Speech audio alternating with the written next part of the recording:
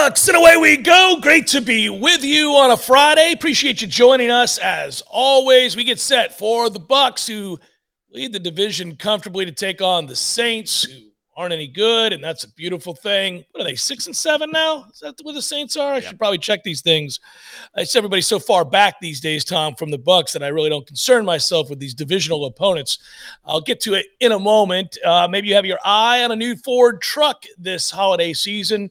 If you want out of your lease, whatever it might be, hey, here's the deal. It's our friends at Bill Curry Ford who sponsored the show. Reach out directly to Bill Curry Ford GM Sean Sullivan. He'll help you personally. You can find his email at BillCurryFord.com or go to Bill Curry Ford, 1 mile north of the stadium on Dale Mabry Highway in Tampa.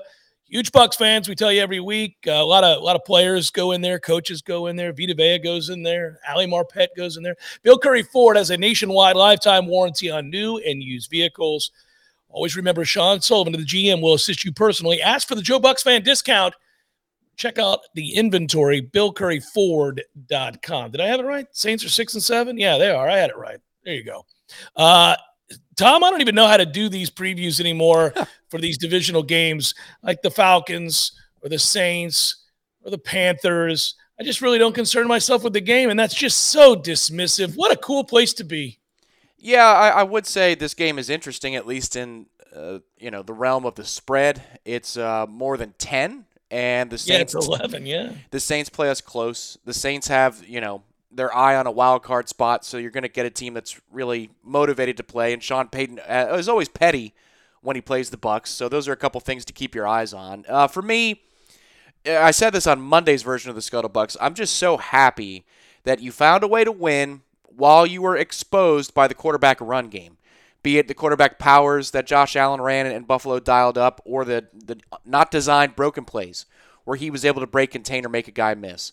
So I'm glad that those things were on film this week, because you've got to get better at that. 3 of the next 4 weeks, you're playing Taysom Hill and Cam Newton. And here's the deal. While I understand that those guys aren't great drop-back passers, New Orleans' defense is good. It's stingy.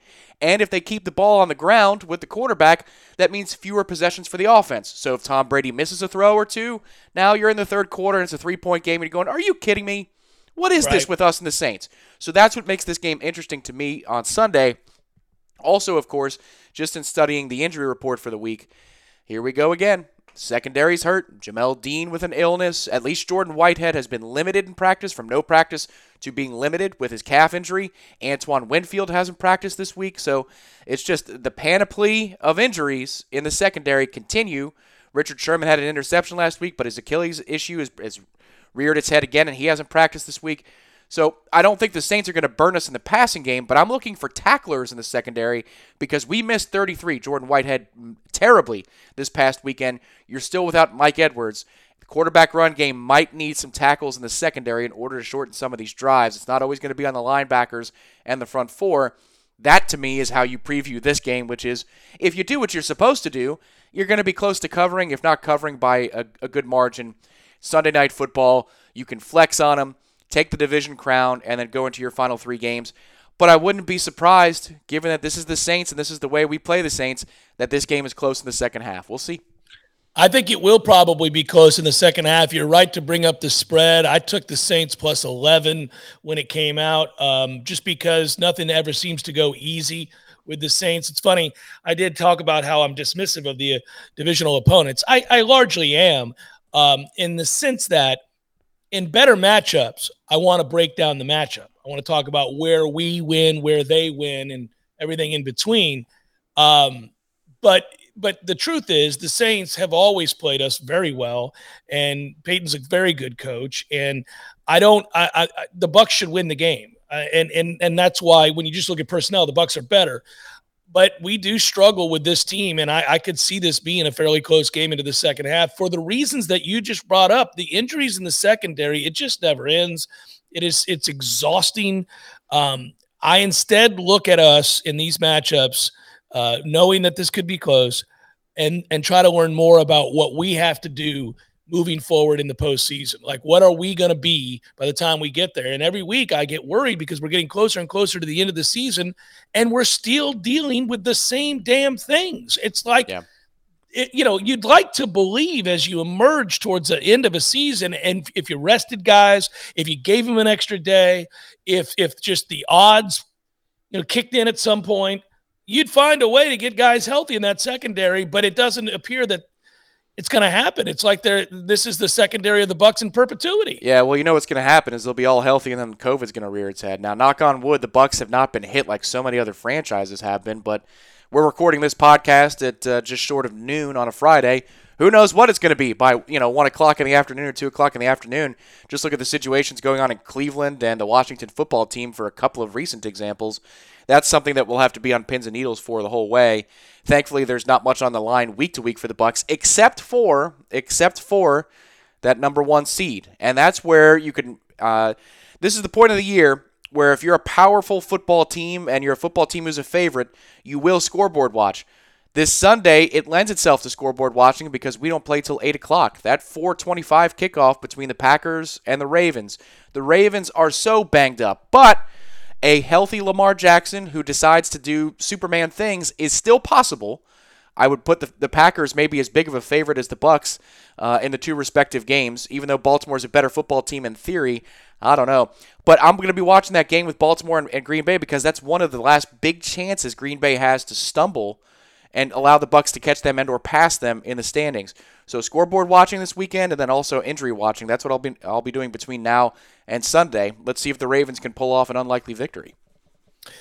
Yeah, one can hope. You sit around and hope. We got a little help, obviously, from the Rams beating the Cardinals, and I just sit around now, and you're right. All you can do is win games and hope like hell something falls in your favor. It would be hard to argue going into a season if I said 14-3 should wrap things up for you as a 1 seed. Most people wouldn't have argued that, I don't think, but it may not. It may very well be that the Bucs are the 2 and they'll host a bunch of games, but they're going to have to take it on the road down the line at some point. Not that this team can't win on the road. Last year, all their games were on the road except for the Super Bowl. But then again, there were no fans in the stands there, so you do wonder about that. But and this team hasn't played real well on the road this year, so that's kind of the concern. I don't know. We'll cross that bridge when we get to it. The only other real piece of news this week for the Bucs, at least in terms of potentially externally something affecting the Bucs, is Byron Leftwich's name being thrown around, possibly as the next head coach in Jacksonville. Good for him, and I hope he gets the interview.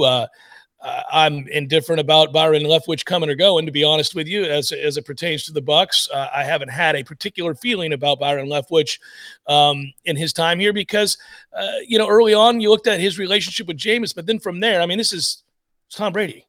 Yeah. Tom Brady is going to do what Tom Brady's going to do. It's not like, I'm not trying to discredit Byron, but I am saying that, what's an offensive coordinator telling Tom Brady? Yeah, I think what he's done more than I would have given him credit for last year is he's acted like a great liaison and game day manager between Bruce and Brady. Like he has been that guy. You don't see Bruce go over and talk X's and O's with Brady during a game or adjustments with Brady during the game. It's all Byron. So there is value there. And if I'm a Jags fan, that's what would be appealing to me about Byron Leftwich and bringing him on board. The good thing is this isn't like college in which you feel like you're getting robbed of a coach while you're still got goals in front of you. Like the coach, he could be named the coach, and then his press conference doesn't occur till after we win the Super Bowl again. And that's no big deal. That's no big deal at all. In college, it affects games. It affects lines. You're saying these coaches are distracted. So here's what's going to happen. A team that's a 10 to 20-point underdog is actually going to win the game outright because that coach is thinking about the next job. He's thinking about his next location. He's got to recruit right away. Not so in the NFL. So, if that happens for Byron, congratulations to him. It's another function of the success of our organization. But it's not going to affect the Bucs day to day from here until we play our last game, win or lose. That's the good thing about the NFL versus what we cover day to day in college. You got a sense of, this week ESPN, and you can take it or leave it. It's up to you guys. You can look at projections and efficiencies and their FPI and all that stuff. I don't know if you saw it this week. I start to take a peek at a couple of things there in terms of the differentials, and it's not just points, but you look at strength of schedule and your remaining strength of schedule and all that good stuff. The Bucs have the easiest schedule left in football. Mm-hmm. So that's just something to note. That Nobody has an easier schedule than Tampa Bay the rest of the way. But the Bucs rated out as the best team in football when you coupled and added all of those metrics.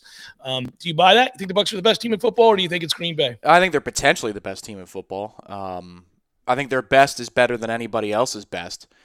But here's the hard part. If we need to get off the field, this year I doubt this team more than I doubted last year's team. And it's correct. The JPP issue is real enough. Tryon's a good player, and he can help you in third and obvious. But if it's third and medium and they try to isolate that edge rusher, I don't trust him in those situations. I trust JPP to sniff out a play that's being gamed right at him. He's too smart for that. Tryon, inexperienced. He's a rookie. But I think the Bucs' best is lethal. I mean, listen, unless Bruce Arians has extra discipline ready for Antonio Brown, when Antonio comes back to this offense, it becomes even more nightmarish. And what I've been really happy about in seeing this offense this year is I think in the playoff run to come, if the Bucs are going to do it again and go back-to-back, the offense is going to have to lead the way in a way that it did not last year. Consider that Brady played a good game against Washington and a good first half against Green Bay. Great first half, yeah. The rest of the time was meh. It was all right.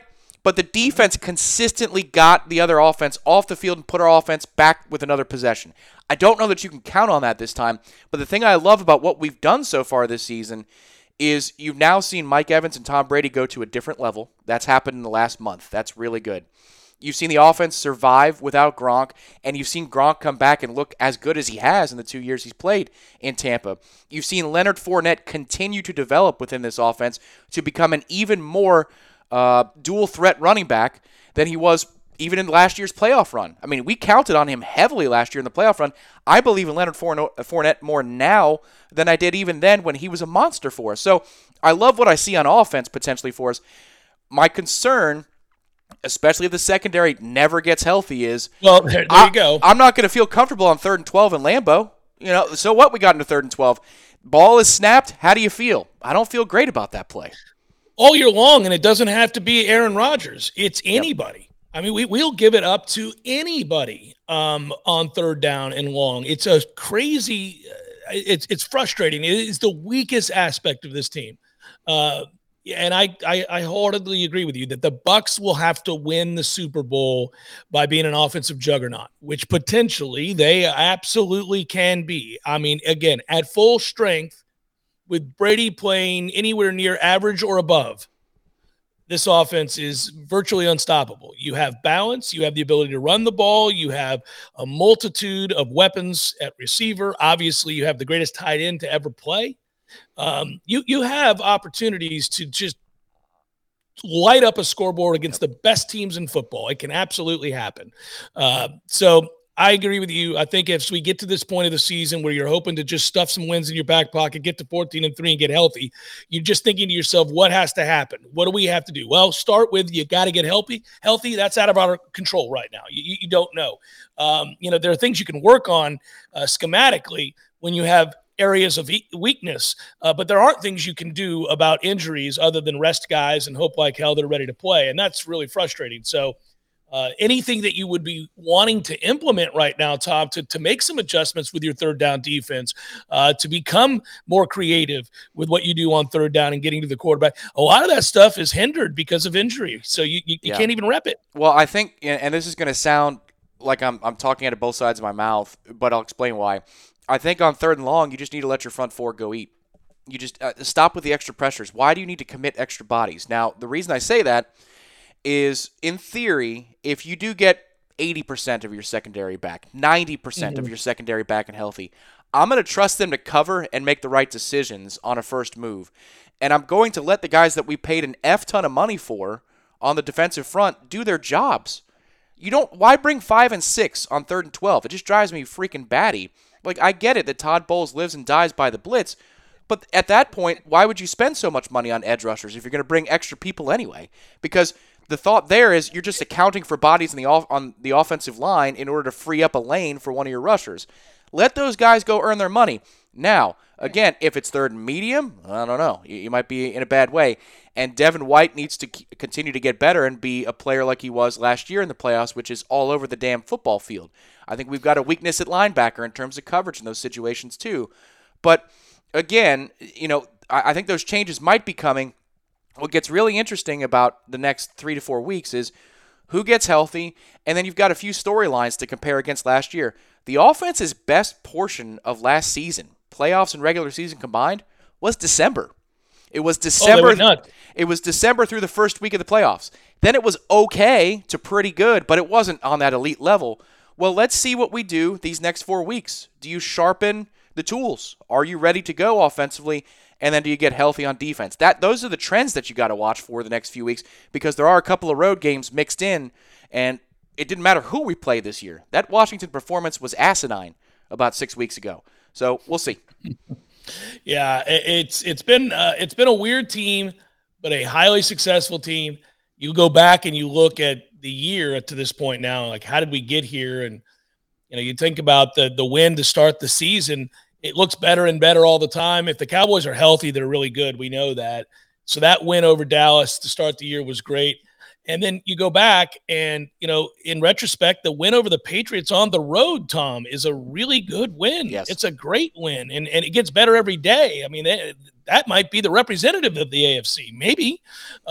So that win looks really, really good.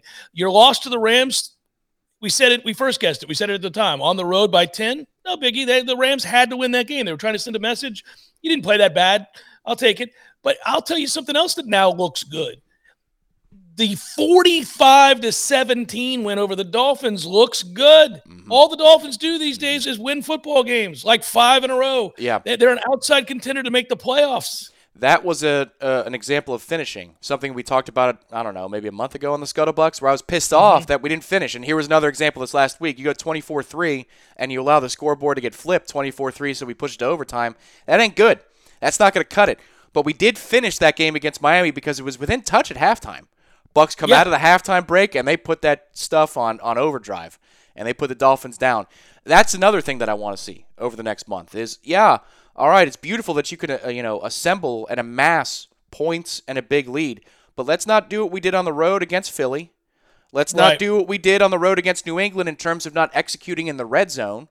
Let's not do what happened against the Buffalo Bills. I get Buffalo's a desperate squad, but we're allowed to score points. Josh Allen's going to score. He's going to. I get that. But we're allowed to score more than 3. So let's, go ahead and finish. And the Saints are the best defensive challenge that we're going to see between now and the end of the season. It's on Sunday night.